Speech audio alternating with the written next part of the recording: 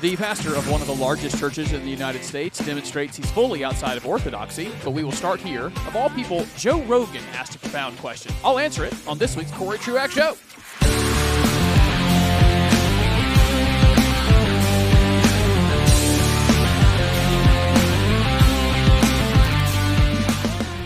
More accurately, he brought up a pondering that causes us to ask a question. That's where we will start on this week's show. I will tell you about that large church pastor, Andy Stanley, and his fully unorthodox view on Christian sexual ethics.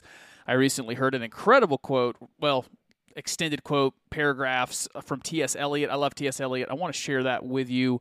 I think that has some real insight for where and when we live. And then we will finish by giving you my annual preview of the Supreme Court session. I've done this for 9 years now. I've taken the first episode in October and told you what was coming up. Because if you don't know this good piece of trivia, the Supreme Court always starts its term the first week of October. They always have their first hearing the first Wednesday of October, and they meet all the way to the end of June. They take July, or they're supposed to take most of July, August, September off, and then their 9-month term begins. So I'll give you a preview of what is to come after last term's real blockbuster wins, like the overturning of Roe v. Wade in the Dobbs case. I'll do all that and maybe a little more as we go on this week's Corey Truax Show. You can find me, your host, Corey Truax, on Facebook, Twitter, or Instagram. Look for my name, Corey Truax. You'll find me there. I also get to serve the awesome people of Beechwood Church at 10:30 on Sunday mornings in Greenville. You are invited. We'd love to have you.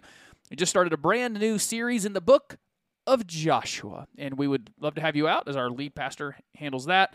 I'm sure some point in the fall I will continue our Hebrews series, so those are the two things that we are in. The Lord's been sovereign in that, I think, and that those two eras are in some ways related, especially some of the pictures that the writer of Hebrews gives us, constantly going back to that wandering people in the wilderness, and then Joshua is that generation who actually does inherit God's promise, inherits a land, and there's some really good pictures that we can take along the way. So you're invited, Beechwood Church, 10:30 Sunday mornings. Would love to have you. Let's get started with Joe Rogan. I'm not a huge fan. I'm supposed to be. I think the target demographic, he does well with men in their late teens, 20s, 30s, 40s. I have given you the theory before that I suspect his immense popularity is based on generations of fatherlessness. I think that is our most acute problem as a people group for the West, particularly the United States. Our biggest cultural problem is fatherlessness. And a bunch of 20s, 30s, 40s, even 50-year-old men who never knew what masculinity looked like, they didn't have anything to model it after, in later life have found this Rogan guy, he looks like masculinity. He looks tough. He does tough things. He does hard things. He talks about what it's like to be a man. He models some kind of masculinity, and I think that's problematic. He shouldn't be the picture of excuse me. He shouldn't be the picture of masculinity, but I think he largely has become that. That's why I think he's popular. There's that, and he is I've only ever watched his interviews. I have very literally never seen any part of Joe Rogan's show that wasn't an interview, unless it was just a short clip being passed around the internet. His interviews are the antidote to our version of interviewing and cable TV, where everything is short. He will do interviews for 2 hours and just free-flowing conversation. That is so rare in these days that people, they crave it. All right, so that's the setup. That's Joe Rogan. He was on his show talking about really this is some esoteric, abstract stuff, but there's a profound question that gets posed in it. So I'm going to play for you Joe Rogan now. Unless something has changed, he is the most listened to person.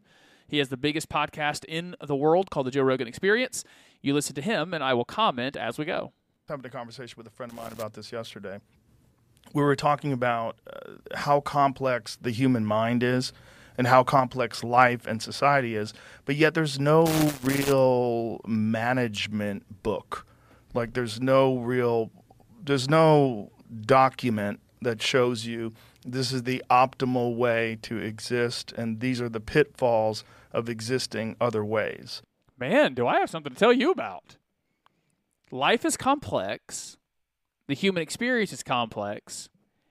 And you're specifically looking for a book, you're looking for a document that tells you how to flourish and not fall into pitfalls, I got something for Joe Rogan.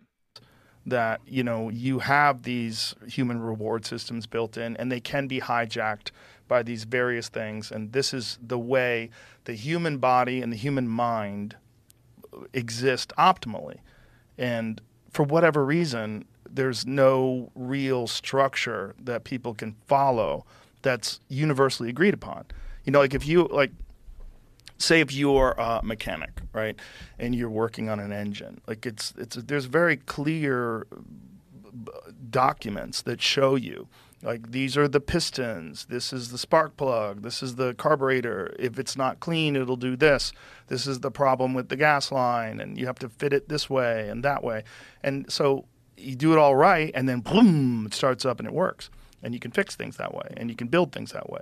We don't really have that for the most complex thing that we're aware of, which is human existence. I have good news for Joe Rogan and his many, many millions and millions of listeners. You actually do. Our Maker did not leave us blind.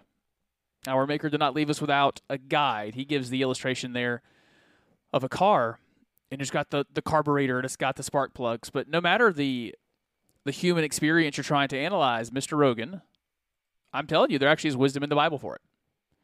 If you're just trying to understand yourself, you can just go to the scriptures and find out that I'm made in the image of God. I am made to take dominion over myself, my life, and the world around me. You get married and it gets complex. I go to my scriptures and I find out what I'm supposed to do as a husband is love sacrificially. And a wife can know that she serves and respects and loves her husband. And if I'm trying to figure out what to do with my time or my money, I go to Proverbs and I can see all of the things that would make me foolish. I can see slothfulness is not for me. I can see that overspending and not thinking ahead is not for me. Those don't lead to flourishing. Those will, as his illustration, those will dirty up my carburetor and things won't run right. I'll go over to the book of James or in Proverbs and I will learn how to talk to somebody. I will learn that a soft answer turns away wrath. And so I don't want to be a cantankerous person. I'll find that the way to be a human, the proper way to be a human, is not to let my temper run myself, because I'll learn that an angry man repels people. I'll learn if I just read through the scriptures. In particular, I'm thinking the Proverbs here, because he specifically is asking a guide for the human experience. Well, man, the Proverbs is rich with some universal truth. Like, man, you don't want to do things without counsel. It's dangerous to go make big decisions without reaching out to other wise people and getting their feedback. You should do that. When you're having trouble with your kids, you can go to the scriptures and find your heart in discipline and your method of discipline. Man, there's just wisdom all over the place. And yeah, listen, the human experience is complex. I suspect raising kids is super hard. I have not found marriage to be super hard, but I bet it is. And for all I know, maybe it will be. But those are hard things. And I don't know how people are doing them well without some kind of guidance in the manual we've been given that is Scripture. I know what kind of imagination people can have on how to organize their neighborhoods and their people groups, their cultures, what kind of art to consume and make. And it leads to destruction and sadness, depravity, but I have something to guide me. So I just want to toss it out there. I won't spend any more time on it. I think it's a profound question. And if you have Joe Rogan people in your life, I think it's a good thing to bring up. You know, Rogan the other day was talking about how he wished there was a manual for the human experience. Man, have you thought about how, like, I would use Proverbs on this. Have you thought about how Proverbs is like that? It's a manual for the human experience. And if you want to get deeper than just the manual of what to do and what not to do, if you want to have a flourishing life, you want to know your meaning and your eternity. I mean, this book offers a ton of wisdom so that you know who you are, what to do, and what your goals are. So Rogan brings up a profound question. We have an answer to it, and we need to be quick to give that out when the occasion arises. You're listening to the Corey Truax Show wherever you find podcasts. You can give me feedback on that or anything else you hear today at CoreyTruaxShow@gmail.com, CoreyTruaxShow@gmail.com, or find me on Facebook, Twitter, or Instagram. It is Corey Truax. Let's go to Atlanta. I don't physically mean go to Atlanta. I mean, let me take you there in your mind to the, I think, second or third largest church in the country.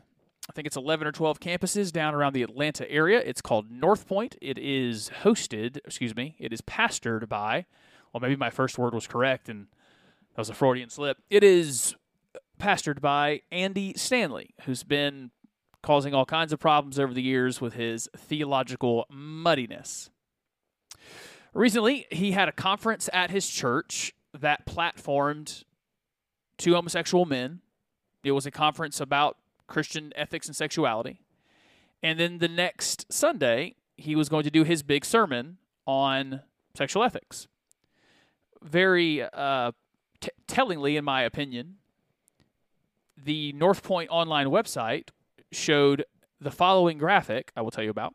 If you tried to broadcast the sermon, if you wanted to go do what they do every Sunday, which is put the sermon out there on their website, on their YouTube channel, if you wanted to go watch online as Andy Stanley gives his now definitive doctrinal statement, his sermon on sexuality, if you wanted to go watch it, you couldn't do that. And then there's no telling. And now I think we know why. Because while the sermon audio is not readily available or high quality available, it does appear some people surreptitiously recorded it and are trying to put it out there, but those recordings are not super high quality. I can give you a summary of what he said, and of course he doesn't want people to hear it. I'm going to give you that summary, and then I want to correct it. He started just fine, as he often does. This is why Stanley's dangerous. He's one of the more compelling and interesting communicators. Let me stop and say that. So talented. Just as a guy like me who has made most of my life out of talking. I don't mind saying I don't think it's an arrogance thing just to say the Lord gave me some gifts. One of them was formulation of language, a control over the words I know, that I can be didactic and just toss out idea after idea, create conversation. That's my thing. And as a guy who thinks I do it pretty well, he is talented. The guy is a real wordsmith. And in that talent, you can use it for good, for the upbuilding of others, or you can use it for evil and twist your words and be surreptitious. And I think in this sermon, he was more the latter. He twists and turns and obfuscates so as to not provide the clarity that we need. Because the Christian sexual ethic is clear, and we don't have to obfuscate about it. We just declare it. Sexuality is for one man and one woman in marriage forever. End of sentence. Now, then the messy stuff comes up, divorces, things like that. We'll talk. But what is the standard? What's the biblical standard? Sexuality is one man, one woman in marriage forever. Marriage is defined as a lifelong union between one man and one woman. And therefore, your desire for anything else, someone's sexual desires for anything else, fornication, pornography, homosexuality, anything else, is an ungodly desire. The desire itself is an ungodly, sinful desire. The same way that some man might struggle over wanting a woman who's not his spouse, his desire for that woman that's not his spouse is sinful. And he should be warring against the sin in him. To quote whoever that is, John Owen, A.W. Tozer, Spurgeon, whoever said it, be killing sin or it will be killing you. The man who is lusting over a woman who is not his wife needs to be putting that to death in him, and therefore, every other sexual temptation, including homosexuality and other fornication, pornography, needs to be getting killed in us because there is exactly one, I'll say it again, one context in which sexuality is ordained of God and it's blessed by God, and that is in marriage between one man and one woman. Now, I gave you my conclusion before I gave you the lead up, and for that I apologize. Here we go. From Andy Stanley's sermon, he says, we believe what we've always believed. We believe and teach, I'm giving you a paraphrase of the transcription. We believe and teach that, now I got to find it. We teach that the New Testament sexual ethic, that from middle school to high school to college, everywhere around our church, whether it's a straight or a gay person questioning what we say, if you're going to follow Jesus and you're figuring this out, and you struggle with your identity, man, could you just say what you want to say? And then he says, if you're going to follow Jesus, here's what it looks like to follow Jesus with your sexuality. 3 statements. So here's just 3 statements. Number 1, honor God with your body. So he just says here, if you're a believer, the Holy Spirit's in you, so don't sin sexually. You are sinning with God's temple. So he will say, and let me commend him for saying, all sexual acts outside of marriage are condemnable. They are condemnable? Yeah, that's right. That's how you say it. Can be condemned and should be condemned. So honor God with your body. That's number 1. 2, don't be mastered by anything. He specifies not a porn addiction or a sexual addiction. Don't be mastered by any other person or infatuation or lust. Be mastered by nothing but Jesus. He loves you. He created you. He knows what's best for you. So don't be mastered by your desires. Okay, cool. Honor your body, or honor God with your body. Don't be mastered by anything. Great. Then number 3, he said, don't sexualize any relationship outside of marriage. That's everything I just said. Don't do that. He specifically talks about premarital sex there. He talks about all sex outside of marriage is a sin. So good for him for holding to that. Then he makes some – he got hit by some people. I wish maybe wouldn't have hit him on this. He made some utilitarian arguments. He made the argument that, hey, all the sex that you've had outside of marriage, has it been good for you or bad for you? Has it led to complications or has it led to flourishing? I don't mind that argument. Yeah, you declare the truth first. It's just a command from God. You should follow it because God commands it. But also some wisdom. If you'll do what God commands, your ways will go better. If you will live your life by God's design, there's better things. And some people went after him for making that utilitarian argument, but I think that's fine. And then he finished here, sex is for married people. I'm quoting now. Regarding marriage, just to make sure everyone knows where we are. When we talk about marriage, or we talk about and teach about marriage, we teach the same way Jesus and the apostles did. Every instruction in the Bible regarding marriage references a husband and a wife, a man and a woman.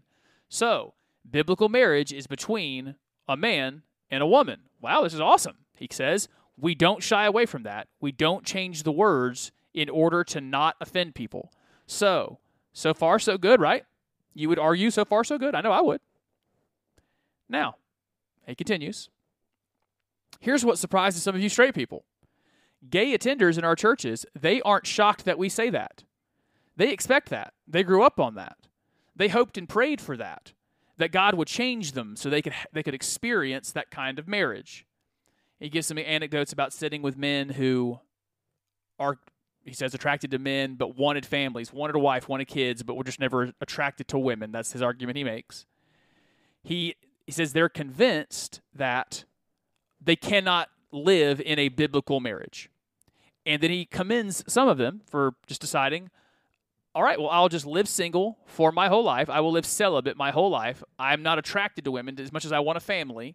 Or maybe this is a woman saying, I'm not attracted to men, even though I don't have the attraction. I do want a family. I'm devastated by it, but I'll just live celibate. That's he affirms those people.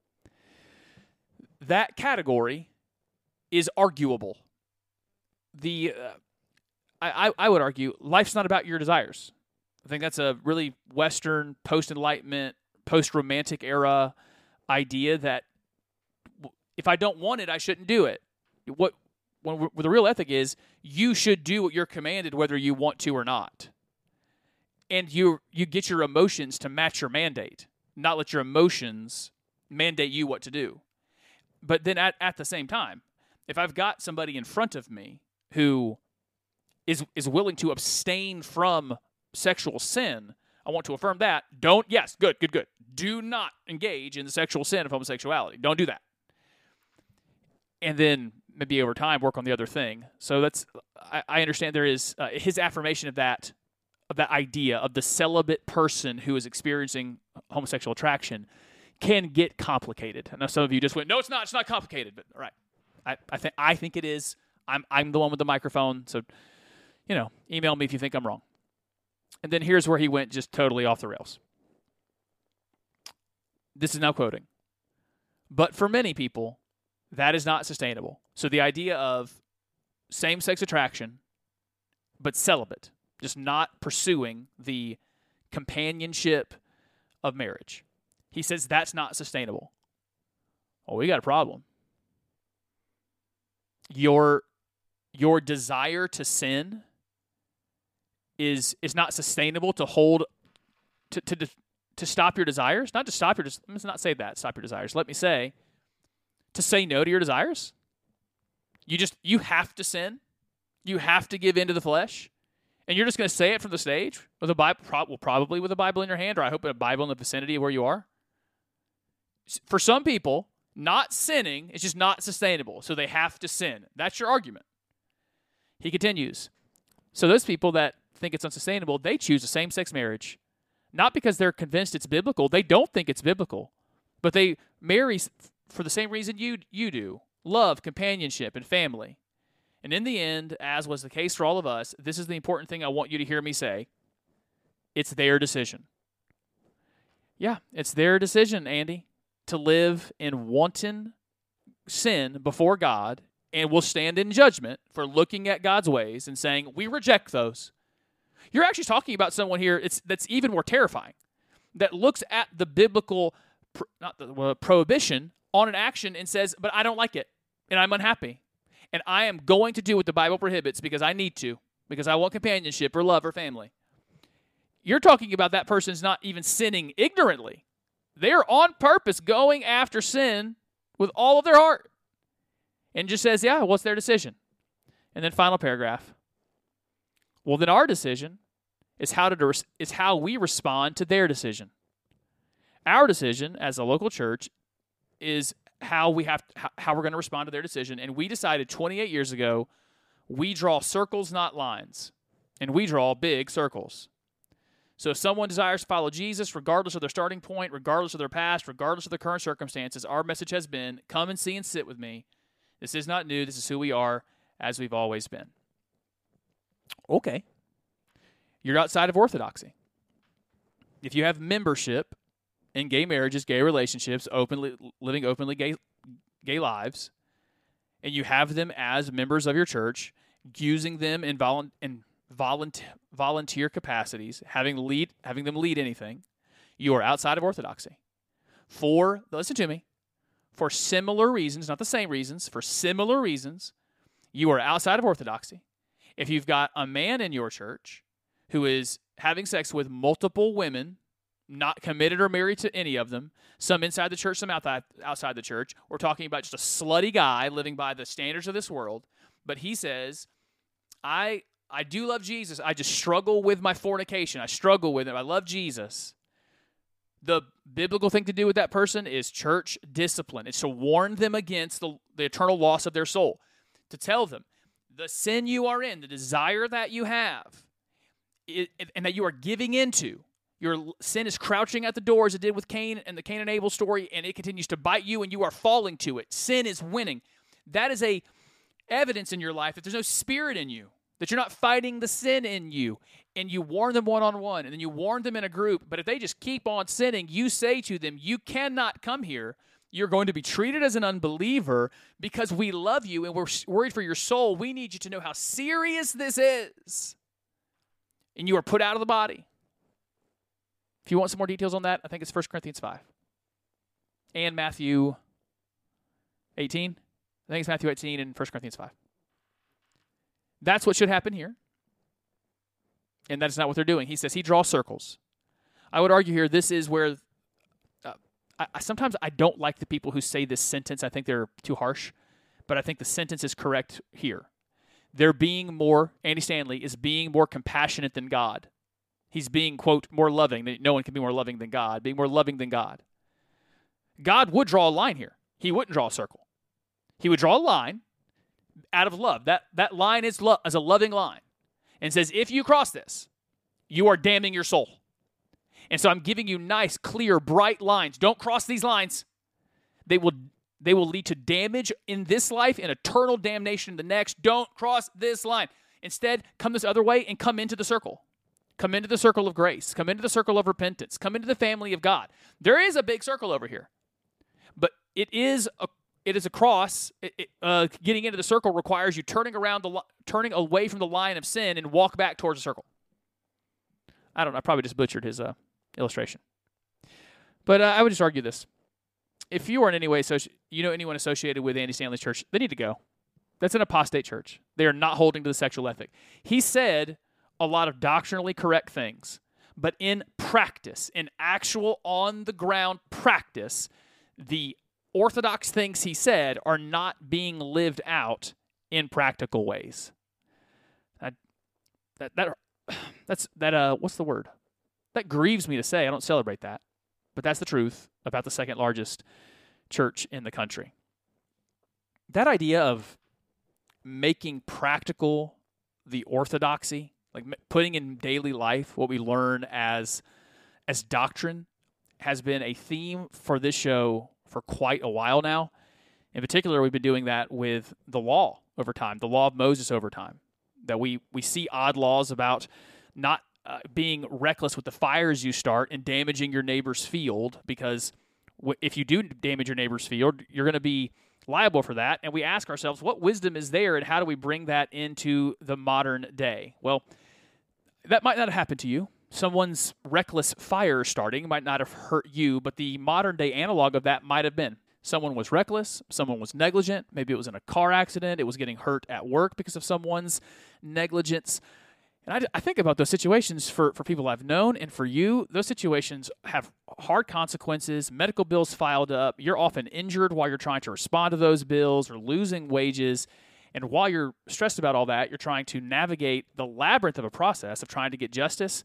I want to say to you this week, don't be scared by that if it happens to you or someone you love. There are people out there to help you. The one I want to point you towards right now is Samuel Harms. He is a personal friend of mine.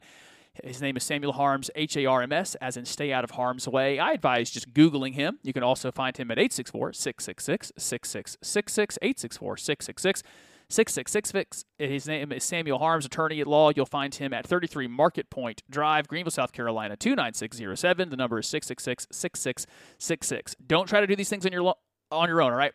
You need help. Samuel Harms can provide some guidance and some next steps. So reach out to him if maybe that analog has happened to you and someone's fires have damaged your land, or you've had the modern-day version of that. Reach out to him, Samuel Harms, at 666-6666. Now, I heard recently one of my more favored writers of, I guess that's not antiquity, of the last couple hundred years. T.S. Eliot wrote that very famed line, "This is how the world ends, not with a bang, but with a whimper." It's got plenty of great poems I am a fan of. He was a fairly late in life convert to Christianity, and he was already seeing the degradation of Western culture. We now live, many decades after him, witnessing what seems to be the fullness of the degradation of Western culture.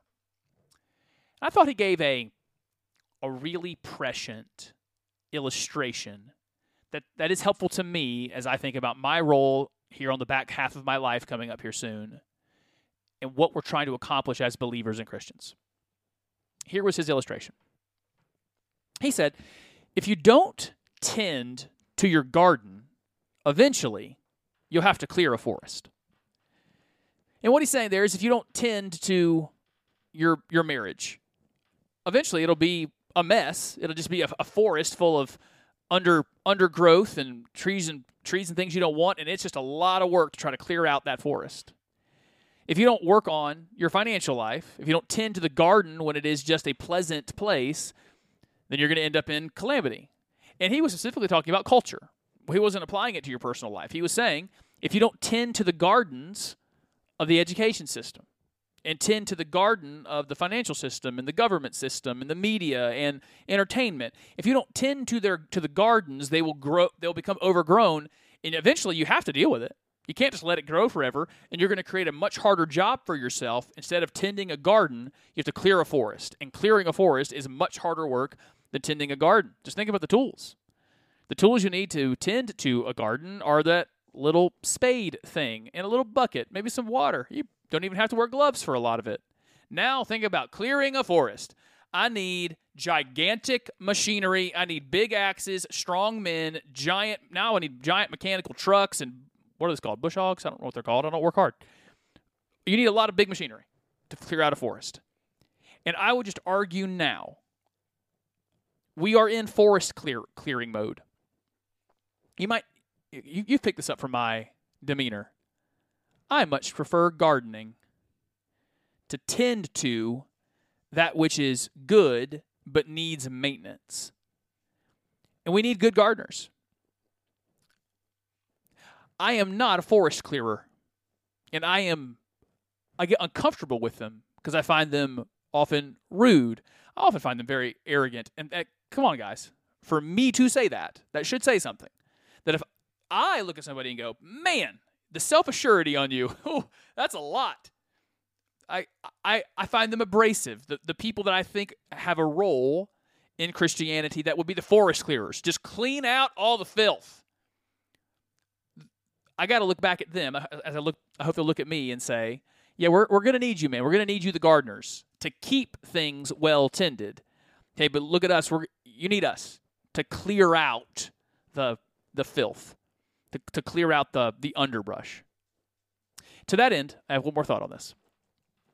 From what I was reading in that quote, Eliot was talking about like the Church of England. He was talking about the Anglican or the Episcopalian communion, whichever one that was. He was saying the institution was becoming the forest. The institution itself, because it wasn't tended to, like how I might say if we don't tend to the Southern Baptist Convention, if we're not careful with it, then it will grow into a mess. So you got to keep tending to it or it will become a disaster. To that end, that's something I think I want to just first pray for. I can't work for it really, but I can pray for it. That the mainline denominations in the country would come back to Orthodoxy. You know, all the most incredible buildings for churches, they were the Anglican and Episcopal and Presbyterian churches. And while there's a bunch of faithful Presbyterians, a lot of that old Presbyterian money stuck with the Presbyterians that went off the rails, that have endorsed every unbiblical thing you can think of. When we were a people, I guess we're basically getting back into Christian nationalism, the idea of the country being a Christian country because there's a lot of Christians in it and we're doing Christian things. When that was the case, the Lutherans and the Presbyterians and the Anglicans and the Episcopals were not doctrinally crazy, and they were very important, in part because they did have those institutions. They had the literal church buildings, and they had the ability to be I don't like the word rival here, but it's the only word my mind is giving me. They were a rival to government powers. It was legitimate. A big Presbyterian denomination could say, hey, so the government's shutting down. There's an impasse in Congress. Well, we're going to go ahead and put out the press releases. We're going to spread the word. Hey, if you were going to miss a food stamp payment, if you're going to miss an EBT deposit on your card, come on over. We are big enough as an organization that we can absorb for a few months. We can absorb for a while the needs of our community. And those churches, those networks were so large, that could be nationwide. We can absorb the needs of the community to say to governments, we actually don't even need you to do this. You do have a job. We need you to do it. But this other thing, you guys aren't even good at it. You're not good at welfare system, but we, the church, we're pretty daggum good at it so that we can give people what they need so that no child goes without a diaper they need, that no child goes without the formula they need, and that while we were working with the people doing mercy ministry, we can also provide with the big institutions, with the big budgets. We can say, oh, guys, let me show you how you can stop the cycle of poverty. And that can be evangelistic, but it doesn't even necessarily always have to be. To give people the training in life and the skills to not even need us eventually. That's supposed to be the goal of every assistance program. It should be the goal to get the people in the assistance program to a place where they don't need it anymore. Because that's what honors them. That honors their image of God. That they would no longer need somebody. By the way, I am not including in that widows, orphans, physically, mentally impaired. By the image of God on them, they are unable to take care of themselves, and there is no loss of honor in that they can't take care of themselves, and we should. But just for the intergenerational poverty of generations who go one by one, don't know how to take care of themselves. I mean that sentence. They don't know how to take care of themselves. All they know is government programs. that don't humanize them. The government program just wants them to be in the government program their whole lives. We, the big churches, should be able to say, oh, come here, man. We got something for you. Yeah, we want to take care of you. And while we're doing that, let me help you. Let's help break some cycles so that you can do what you've been called to do and flourish. Not be a cog in a government wheel, but to really be you and who God called you to be. The Orthodox denominations that we have, I'm just going to go with the Southern Baptist Convention and the Good Presbyterians, which I think are the PCAs. There's the PCA and there's PCUSA, and I can't remember which one went crazy and which one didn't. We don't have the budgets, I don't think at least, to do that kind of thing. But man, if you could have a conservative here means Orthodox, an Orthodox resurgence in the high dollar denominations that were the Episcopals and what are they called? The Lutherans and the other Presbyterians, man, there's a real rival you could have. And that's something I'm praying for, is a resurgence of Orthodoxy so that we can start tending gardens instead of having to clear the forest. That's how I'll close that loop with the T.S. Eliot quote. Now to finish. By the way, comments, responses, CoreyTruaxShow@gmail.com, CoreyTruaxShow@gmail.com, or on Facebook, Twitter, Instagram. Look for me, Corey Truax. A preview of the Supreme Court's docket. It should be less eventful this coming summer, months from now, than last summer. Last summer there were some big rulings, just back to back to back. There are 4 that I want to highlight here, 4 cases. Of course, the Supreme Court will hear like 40 cases in a term, but here's the 4 that I want to watch most closely. Number 1, the most important one to me, by far, will challenge something that I have despised for most of my adult life once I found out what it was. It will challenge something called the Chevron Doctrine. Here is the Chevron Doctrine from a case decades ago, almost 100 years ago, I guess. The Chevron Doctrine says that when Congress empowers a executive branch organization, so just think of any given organization in the federal government, the federal government empowers them to do a thing. The decisions that organization makes after that, they got pretty wide margin on what they're allowed to do. That if someone challenges that organization and says, the way you're doing what Congress told you to do, we think it's unconstitutional, the Supreme Court gave deference. They said, the Congress wasn't specific enough, didn't tell them they couldn't do this thing they're doing, so we're going to give them deference, the Chevron Doctrine or the Chevron deference. Here is I'll give you the specifications in this case. There is a law Congress gave out for the governance of fishing to, I can't remember the organization, let's just call it Wildlife, the Wildlife Administration. They needed to make sure that certain waters were not being overfished. And in that process, they decided, well, we are going to, as this federal government agency, we are going to pay for human monitors, human evaluators. They're going to go on the boats with these big fishing companies, and they're going to monitor how many fish they get.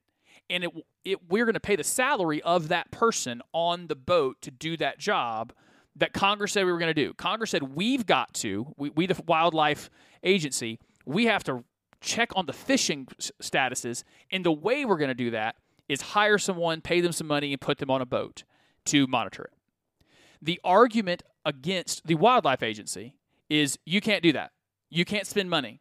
Congress actually did not authorize you to spend money. In Article 1, Section 8? No. Section 9? 8 or 9 says only Congress, specifically the House of Representatives, only Congress can initiate the spending of money. So when Congress told you, wildlife agency, to take care of this, you could go back to Congress and say, we need you to specify money that we can use, but you can't do it this way because you haven't been given the money to do it. Now, the Supreme Court historically would have said, yeah, they can. They can do it because they were given a job and they got to be able to do it. We're going to give them deference. My hope is that the Supreme Court says to the wildlife agency, you actually can't do that. You don't have the power to make up your own rules. You don't have the power to start hiring people. That would cause, admittedly, major disruption in the federal government. but it would begin the process of saying back to Congress, you can't just farm out your job. Your job is to handle the budget and the money. You got to stop writing laws where you just say, agency ABC will do it. Agency DEF will do the following. Now, you guys actually got to write laws. You got to legislate. And so it would send power away from the administrative agencies, usually in the executive branch. It would strip them of a lot of power, send it back to Congress where it belongs in the first place. I think that is the most important and potentially most transformative over time case that the court is going to decide. 2, there's a gun rights case that I actually do think is complicated. I can't remember which state is wanting to do away with gun rights for people who have been convicted. I think it could be accused, convicted of abuse. So spousal abuse, child abuse. And I would argue if you have been convicted of hurting those you're supposed to protect or hurting the innocent, you are giving something up. You are giving up your right to, in this case, even defend yourself with this particular weapon. You have shown yourself to be the kind of person that cannot be trusted. And in our system of justice, our system of governance, that's what we can do with you. Is, we're going to punish you in this way. I could be argued against. I'm not married to that position, but that's where I sit. But there's a lot of folks who would argue that's not the case. Of course, if someone is accused, not convicted, that changes the math. I'm specifically saying convicted of that kind of abuse. But that's something the Supreme Court's going to have to decide. Can we strip the gun rights of someone who is, I think it's convicted of abuse? 2 more. 1. This is another one that is about stripping the administrative state. Back in 2009, there was something called the Consumer Protection Agency passed by Congress, just created by Congress, another agency because we don't have enough of them, right? And that agency was funded, I would argue, unconstitutionally. This is the only agency in the history of the United States that Congress said, you'll get your money from the Federal Reserve. So Congress created an entity and then just said, you guys go do your thing. If you need money, ask the banks. Ask the Federal Reserve for your money. You don't even get your money from the taxpayer. You get it from the banks. No other agency runs that way. Every other agency that Congress creates, Congress has to fund it. And I think this is slam dunk. I think the court will strike this down and say that this funding mechanism makes the agency illegitimate and could possibly, in a day, shut it down. The agency will shut down. That piece of government will no longer exist. And then Congress, if they wanted to, would have to go back and try to recreate it with an actual constitutional funding mechanism. But man, I tell you, if you get 2 of those, you get a case that straight up shuts down a department of the government, and then another case that says to all the remaining departments and agencies, you can't just make up your own rules. Congress has to make the rules. Then there's some real progress to be made. And then finally, South Carolina's congressional map will be challenged at the Supreme Court. The argument from the plaintiffs is that while we were redrawing our lines in 2020, the state legislature moved a bunch of black voters out of a Charleston-based district, District 1, and moved them into the Columbia-based district, which I believe is District 5, to dilute, they're arguing, to dilute black voting in South Carolina. The respondents, South Carolina's arguing, this wasn't based on race, it was based on politics. And politics is a totally legitimate and constitutional reason to gerrymander. Yes, we moved black voters into the Columbia district because they vote for Democrats. And so now the Charleston district is very friendly to Republicans instead of being kind of a toss-up. And Columbia, a very blue district, just got a lot more blue. But we didn't do that because of race. We did that because of politics. And I think that they are correct. I think the state that constantly votes Tim Scott back into office and was, I think, the first state to elect an Indian woman doesn't have the gigantic racial problems politically that the complainants think we do. But we do have that political gerrymandering. It's what we have. That is our system. If you don't like that, you can try to change that. But the idea that you can just determine that the people who did this because they're racist, you don't have enough evidence for that. I think they got to leave our map alone the way it is. There's a lot there on the show today. I'd love to get your thoughts and responses to anything we talked about. You can do that on Facebook, Twitter, Instagram, or kind of Threads. I don't really go there much, but Facebook, Twitter, Instagram, or Threads. You can write me there at CoreyTruaxShow@gmail.com, CoreyTruaxShow@gmail.com. I'll be back with another new edition of the show next week. Until then, everybody, peace and love.